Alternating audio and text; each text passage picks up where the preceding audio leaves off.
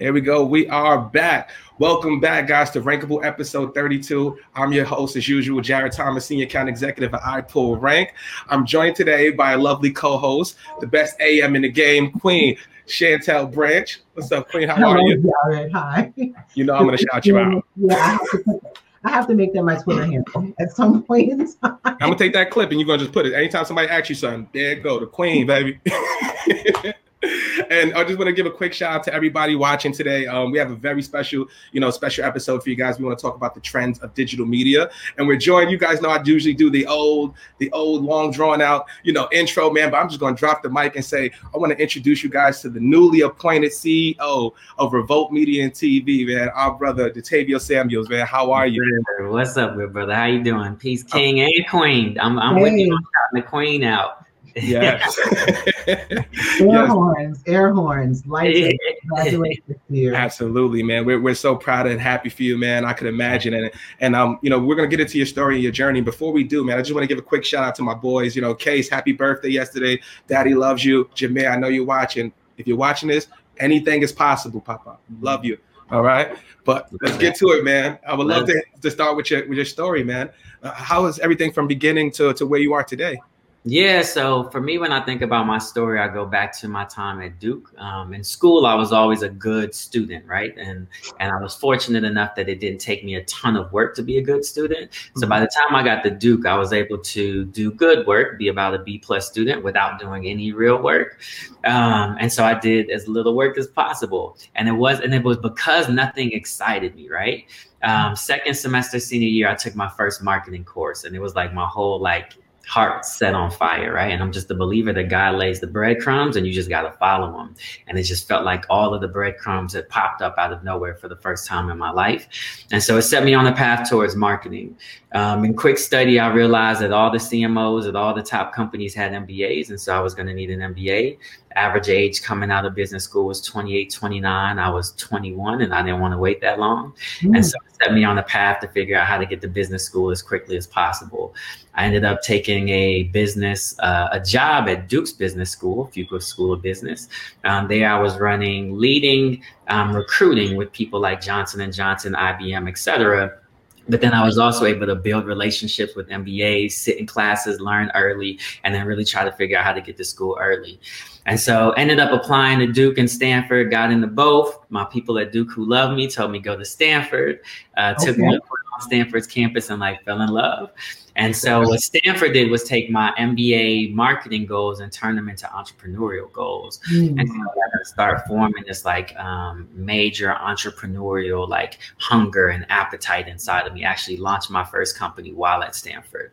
So anyways, as I come out of Stanford, I'm doing global marketing at Johnson & Johnson and a startup in the background.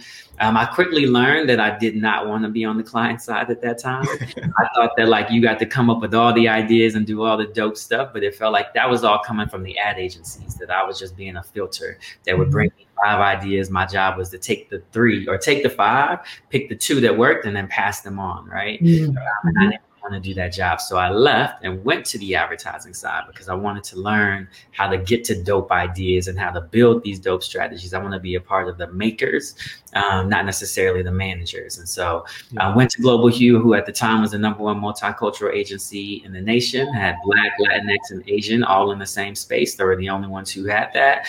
And there I learned cultural marketing, right? I learned how to do Black marketing. I learned how to take Black insights and turn it into stuff that builds brands and build businesses. I learned how to see the through lines between Black America, Latin America, et cetera, right? And then also what ends up happening is after, a few good runs on that side, I start getting bored at making 30-second spots, right? We've now entered the world where people just want to skip everything you make. If you make commercials, the only thing people want to watch is when you're in the Super Bowl. So once a year, people paid attention to what we made, right? Other than that, nobody really cared. And at the same time, I had just taken over the Jeep business. So we were running Jeep mainstream, meaning cross-culturally, not just the multicultural piece. We were running all of Jeep. And so anyways, from there, we a super dope CMO who's still there named Olivier Francois introduces me to the world of branded entertainment. We made many movies with Lenny Kravitz. We took Beats by Dre and put them in Chrysler, Dodge, et cetera. We then put those vehicles in music videos with 50 Cent, Will.i.am, right? And so now watching how all of these things that tell the brand story are now not getting ignored, but they're putting up tens, if not hundreds of millions of views. And so that gets my heart excited about the notion of branded entertainment. So when Cathy Hughes and Alfred Liggins came calling and they were like, you want to come to the media side? I was like, yeah, I want to jump to the place where you create content people choose to consume, not the stuff that's interrupting. So I go work for Cathy Hughes and Alfred Liggins. There I build an agency inside of a media company. So I learned how to do that. Alfred also gives me the digital business. So I learned digital media. I'm so grateful he gave me that shot and that opportunity. Nobody else would have given a young 35, 36-year-old Black man a digital media company who knew nothing about running a digital media company. Right? Shout out to him, man. Yeah, but he believed and he gave me that shot, and we went on a phenomenal run. Last year was the highest they've ever finished. We beat every goal that he set out from the time I took over. Last year, they beat every goal that was ever set. So we ended up having a great run, and I appreciated his faith. And so now here I am. That's the long walk, right? I'm at Revolt, which started as a cable network, excited about the future. Digital is where we have to grow. It's where the business is going. And so I am blessed in the fact that I learned how to run an agency. Then I learned how to build an agency inside of a media company. I learned how to run a digital media company. So now I'm at Revolt and we are doing all of the above, right? We built an agency. We're pushing forward on the digital space. And so it's a really exciting time to be at Revolt. That's great. So it's like a culmination. You were in your ninja training and you didn't even know. That's it. That, like, when I tell you I wake up every day thanking God, like when I just see how the dots connect. I don't know if you know that Steve Jobs commencement speech he gave at Stanford. He tells this whole story, right? How the dots always connect in reverse. And like I can just look back over the course of my career and just see how amazing it is that the dots connect so perfectly in reverse. Yeah, it's good. Only do it. Yeah, man. Only do it.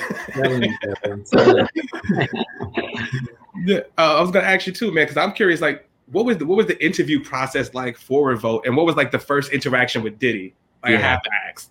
Yeah. So the interview process was probably just a normal interview process. Got hit by the recruiter, had conversations with the people at the top who are my current boss, Tarek, who runs all of the chairman's businesses, whether it's liquor or education or media. Tarek leads all of it. And it was the CEO at the time, who was an amazing woman named Roma Khanna. So typical kind of process there. In terms of my first interactions with the chairman, I'll say it's two things.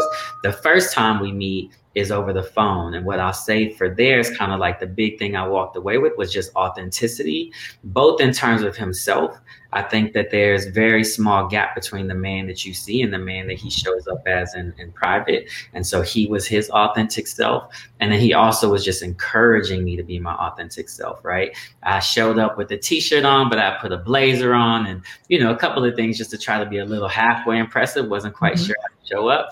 And, as soon as I say something like, oh, I go to work every day in sneakers with my tattoos out, whatever, he's like, well, come on, man, would you show up looking like different for me then, right? Like take the blazer off. Let me see who you are, right? So he let me unwrap and present myself in my authentic self.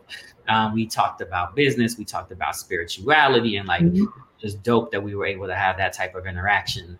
And then the first time I met him in person, which was still during the process, what I would just say, and it continues to be true, is that Puff is like, he puts a battery in your back. It's like, I believe that I am a visionary leader. I don't think I've ever really worked for a visionary leader. And so it was my first time being on the opposite side of that energy and seeing what it was like. Anytime you're in a conversation with him, it makes you feel like you can run through 20 walls. And so I felt it on that day, and I still continue to feel it in our conversations. And it's a big reason why I ended up coming. That's great. I seriously wish you big success. I think that Revolt from the beginning was very exciting. The whole idea of unapologetically hip hop. I think that you will take that mantle, pick it up and run it further. I do want to ask you a question about authenticity and digital presence. So oftentimes we're towing this line about our personal, how we present ourselves digitally from a personal side versus how we present ourselves digitally from a professional side. I think you do a really good job of crossing over to being a real person on your social medias and also expressing your professional interests as well as your personal interests. Do you have any insights or advice for other folks of how to best feature that for themselves? Because some of us will make our pages private, or some of us will never will block all of our coworkers, but just how do you manage to be so cool but still be professional and not get yourself in any trouble? And unblock me too, Chantel. Unblock me now. He's not playing with me. It's such a great question. I think everybody just has to figure out their own goals and objectives.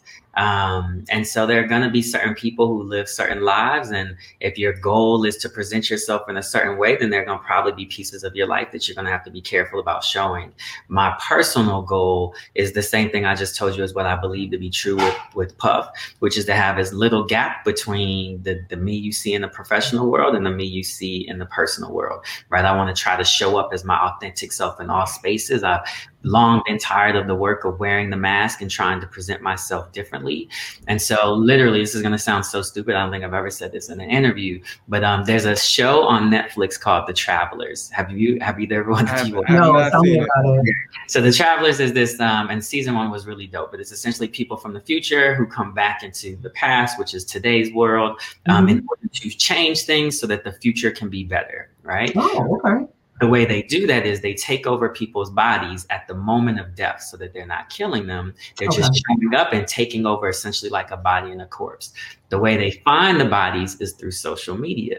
And so they're studying how people are and what they talk about and how they behave. And one of my favorite stories in the show is the doctor who comes back takes over this woman who has presented herself as a superhero on social media. Come to find out, she wrestles with all of these medical issues, mental health issues, takes over a body that is actually not prepared to do the work that she needs to do. Anyway, I say that whole long story to say that when the aliens, which I don't really believe in, or the futures, I want them, if you ever coming back to take over my body, if you ever coming back to take over I want you to know exactly who I was, right? I want you to know exactly who I am. I don't want any mistakes. I don't want them in the future, and I don't want them today. I want people to, so that's my brief, and that's the brief I give myself. And so I try to be as transparent, as much of an open book as possible. What's been interesting for me actually in that world is actually showing the unpleasant side. And so because I tend to be so kind of like optimistic and inspirational and motivational, the hard part for me was actually showing the bad part, like when I was sad or frustrated or disappointed, and people come at me like, nobody wants to hear that. Nobody wants to hear Steve Jobs talk about a bad day. Nobody wants to hear, you know what I mean? And so that was actually the work for me, which was to force people to understand that I'm a whole person. And if I'm going to my whole self, you're going to get the pleasant and the unpleasant. That was actually the hardest part for me, just getting people to allow me to not be inspirational and motivational all of the time. You know, we're just dealing with life. Right, because you're not an avatar, you're a person. That's exactly right. And what you realize, so when I was young, in my 20s, like, so I'm leading teams at like 26. And the way I'm showing up is probably like in trying to be perfect, because I feel like I gotta show up for the team and be perfect. And what I quickly learned in my 20s was that nobody follows a perfect leader. Nobody believes that a perfect leader is real. Nobody believes that a perfect leader is being authentic. So if you show up as perfect, it makes people wonder, what are you not showing me? What are you not giving me? Can I try? And so then it was like, oh, y'all want me to be imperfect? Cool. There's a Japanese concept called wabi-sabi, which is all about like embracing the beauty in life that comes from the imperfection. Through the cracks and the scrapes and the scrubs, we actually get to be our most beautiful self. And so I embrace that. And that's what I just try to show, which is my imperfect, flawed human self, doing the best I can with what I got. Excellent. Yeah, I'm so glad you brought that up, and great question too, Chantel, because I'm going to be honest with you, man. I struggle with that too.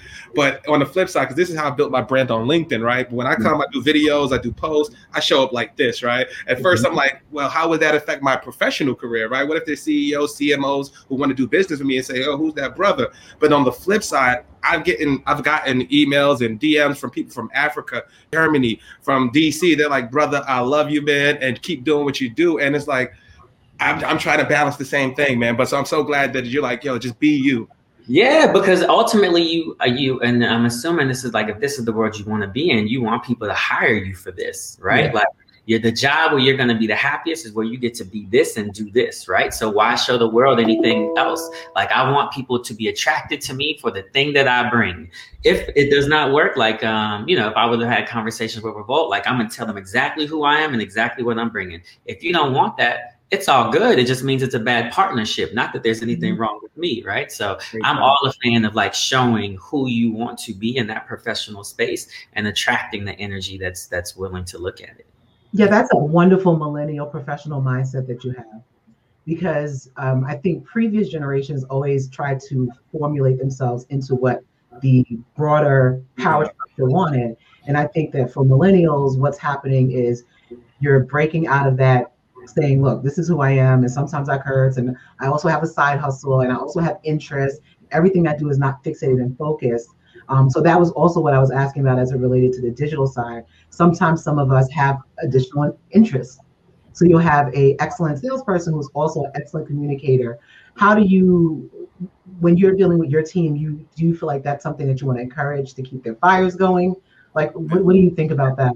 Yeah, so I'm going to talk about that. I'm going to talk about the big machine and the small machine. So just remind me that really quickly, so that I make sure, to the point we just finished, that I don't leave it too open. So I think my idea for when you've gone too far in terms of showing up as your authentic self, someone once told me this line, and it has stuck with me, that who you are is so loud, I can't hear you.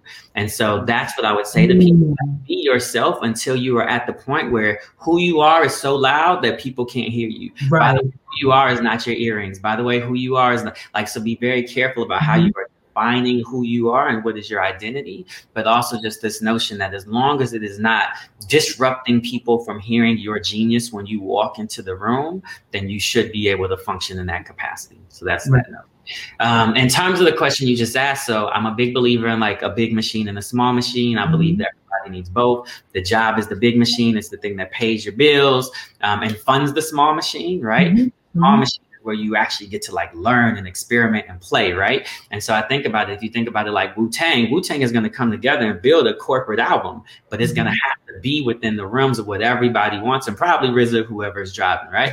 But when ODB breaks out, when Method Man breaks out, now we get to hear you get to figure out your sound all by yourself. And then when you come back to the big machine, you're able to bring all of that, right? So I'm a full believer that the small machine feeds the big machine and the big machine feeds the small machine, and people should be able to have and do both. And then I think it's also true at work. And so my rule at work is like, what your mom used to tell you, you can play outside after you get your homework done. So you got a job, get that job done, finish it with excellence, because we're trying to do excellence in everything that we do. But when it's done, if you have other interests, it is our job to grow giants, to allow people to play in other spaces and experiences. So super open, as long as people are performing and doing the job that they're being asked to do. Yeah, that's excellent. That's a great mindset. Also, we are now best friends, because the Wu-Tang Clan is my favorite rapper of all. Okay. So who's your favorite though? Who's your favorite? No, they are my favorite. My second favorite rap group is Mobb Deep. So that tells you everything you need to know about me. Yes. You're from New York? I am from Queens, yes. Yeah. Queens. Mobb Deep gotta be Queens, that gotta represent. Exactly. I actually grew up in Colorado, so I was very much a West Coast, like, it's the East Coast. I was very much in the West Coast, but Wu-Tang and Mobb Deep both broke through for me in like a really, really big way. My high school crew used to call ourselves the Zoo Crew. He was like, what do you say? Brooklyn! Yeah.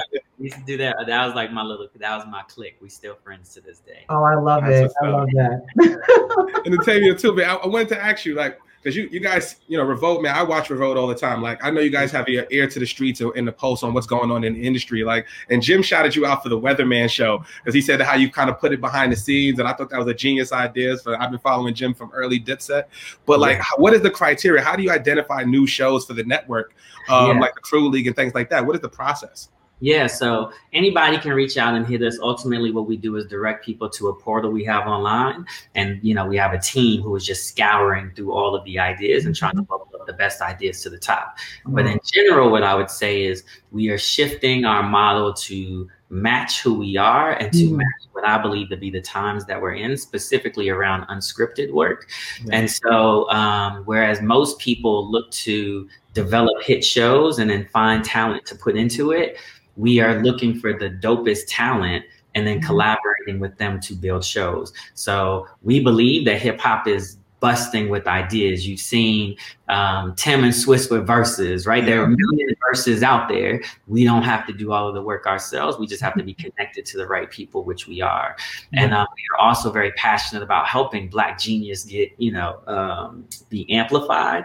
And so like, that's exactly what Jim Jones was. Jim been doing the weather for 2, probably 3 years. It's not a new idea. He was already putting big numbers up on it.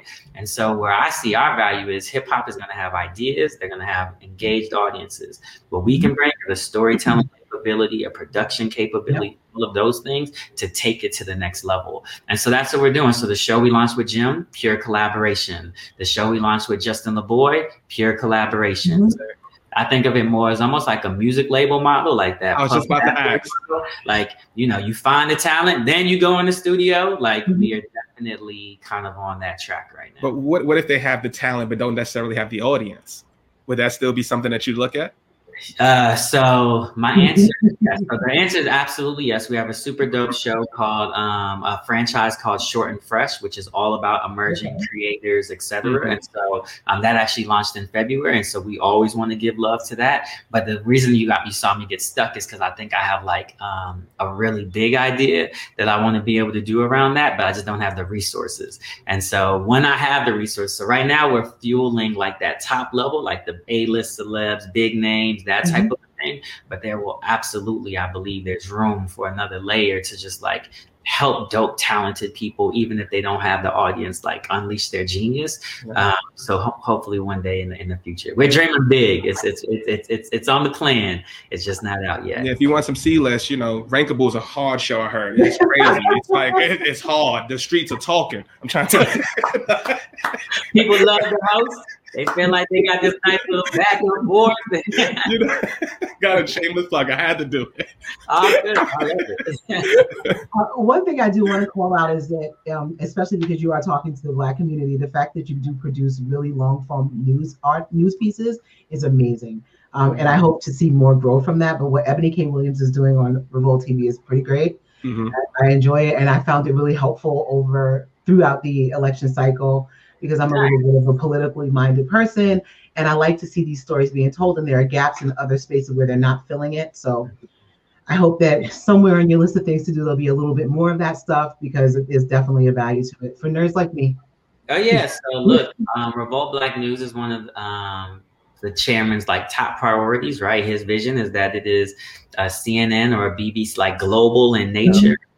We also know that people are not diving into our stories in the way that they should. Investigative journalism, right? Like, what if you could unleash like journalists on Breonna Taylor's story on, you know what I mean? Like, let's go find the truth for ourselves. And so we are also extensions of Revolt Black News. And again, I'm in a space where we are raising capital, because the biggest thing we need to do to unleash our dreams is be able to fund them. But trust me, he's not gonna let us get away with doing anything small over there. Promise. For sure.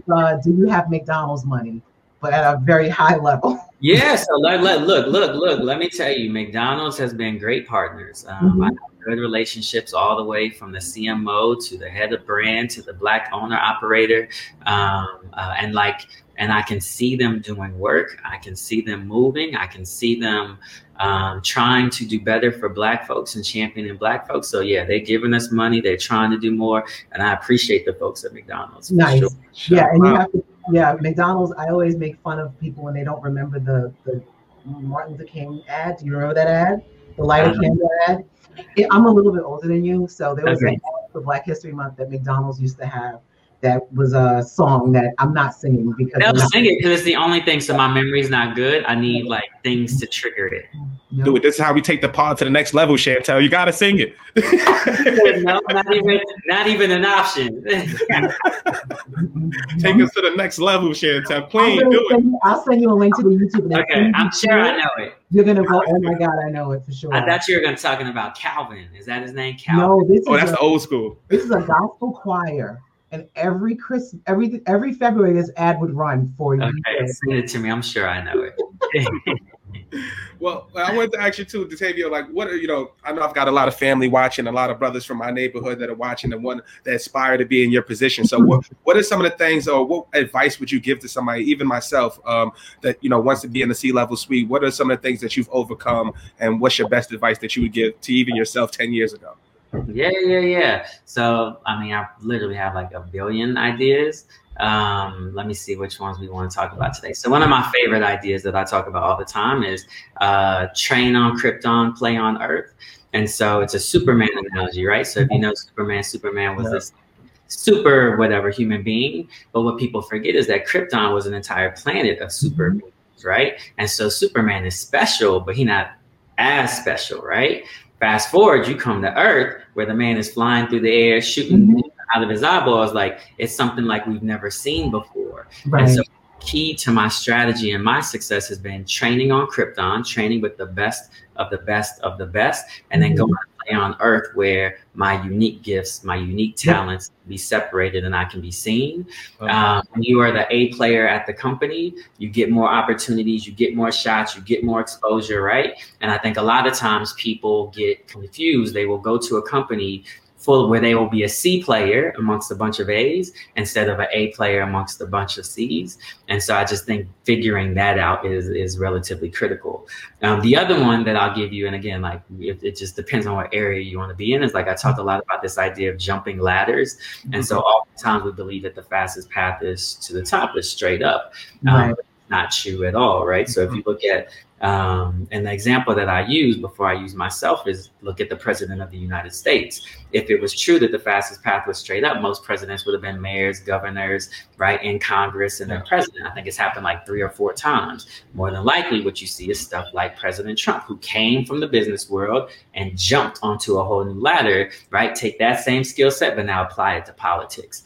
That is definitely key to how I built my career, right? So I started in the client side on strategy, went to the ad agency, skipped a bunch of levels, right? Started off as a supervisor, made my way to president, couldn't even read a media plan, jumped to running, right, at a cross-platform sales at a media company, right? Never led a TV network, jumped to, right, leading a TV. Like, so the idea of being able to take the things that I know that these industries need and there's value there, and leveraging that to jump over to the next ladder and to the higher rung has been super critical to my success as well.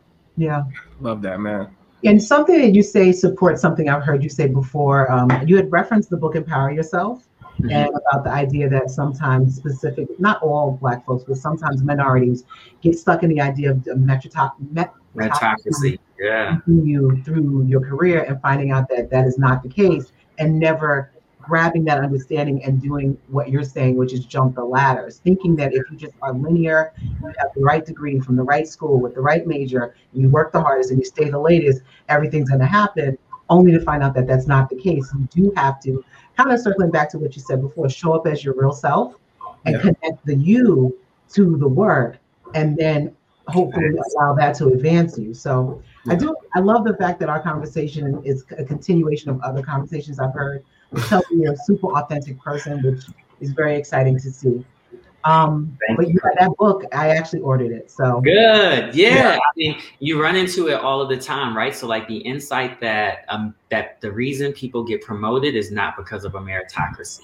Like that insight is such a big insight. And I think it's a big insight for Black folks, right? Because we're taught you got to work twice as hard you have to work twice as hard because it's a whole different game, right? And so like the idea, like he puts it into math and says, the meritocracy part, performance is only 10% of what it takes to be promoted, right? That gets you into the consideration set. And so if you're F player, D player, C player, you're not considered. But probably B plus, A minus, A's, they're all in the consideration set. That's the first 10%, right? Then it's like 60% exposure, or maybe it's like 50% exposure, and must be like 30% image, right? And so the idea that how people see you in the building, say, hey, when they talk about Jared, what is he like? What does he bring? Like that image is like a huge piece of it, which we don't want to believe. We just want to believe that it's all about here, right? Yeah. But how people perceive our brand image is big. And then the last one is exposure.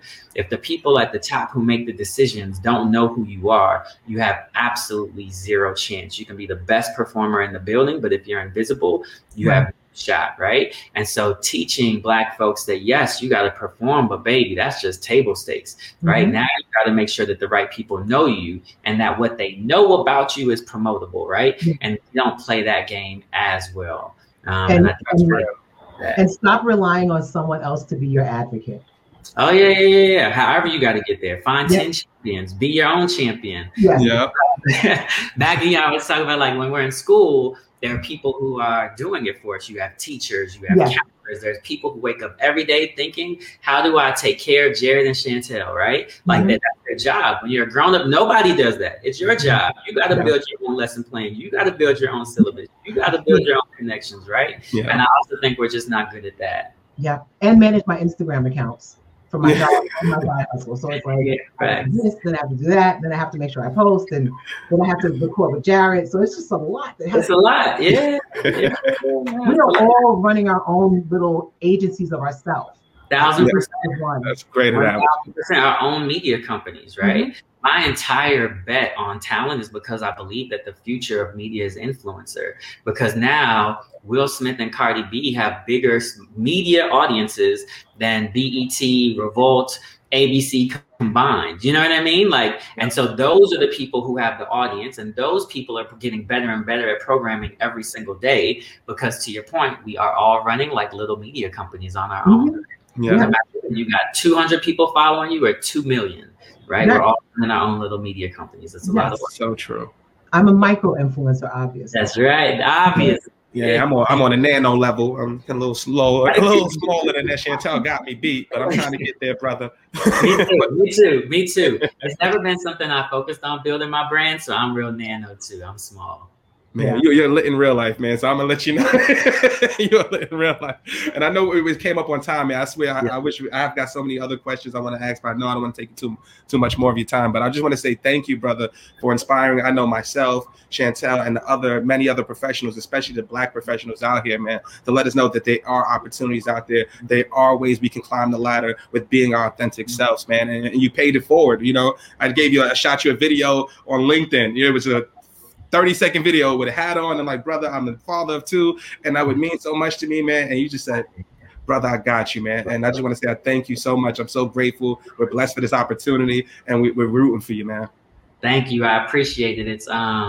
It's so interesting because I'm so not trained to look at myself, and the love that has poured out over the last 24 hours has just been amazing. And then it makes me question, like, what is it about me that is allowing people to cheer for me? And so I appreciate you also for putting some of those things into words, because it is important to understand where like our strength and our power is. Yeah. And we often can't see it. You need other people to tell you. So things. Thank you for the flowers. Thank you for the love. Thank you for the insights to help me continue to be the best me that I can be. Appreciate the time with you both. I'm gonna say king and queen. Thank you, king. Thank you, king. If you ever need me to come back. All right, man, definitely will hit you up, man. Have a great one, man. Enjoy, and thank you for everybody who tuned in. We'll see you next week for Rankable. I'm your host, Jared, Chantel, Tavio. We see you guys soon. Peace. Peace out.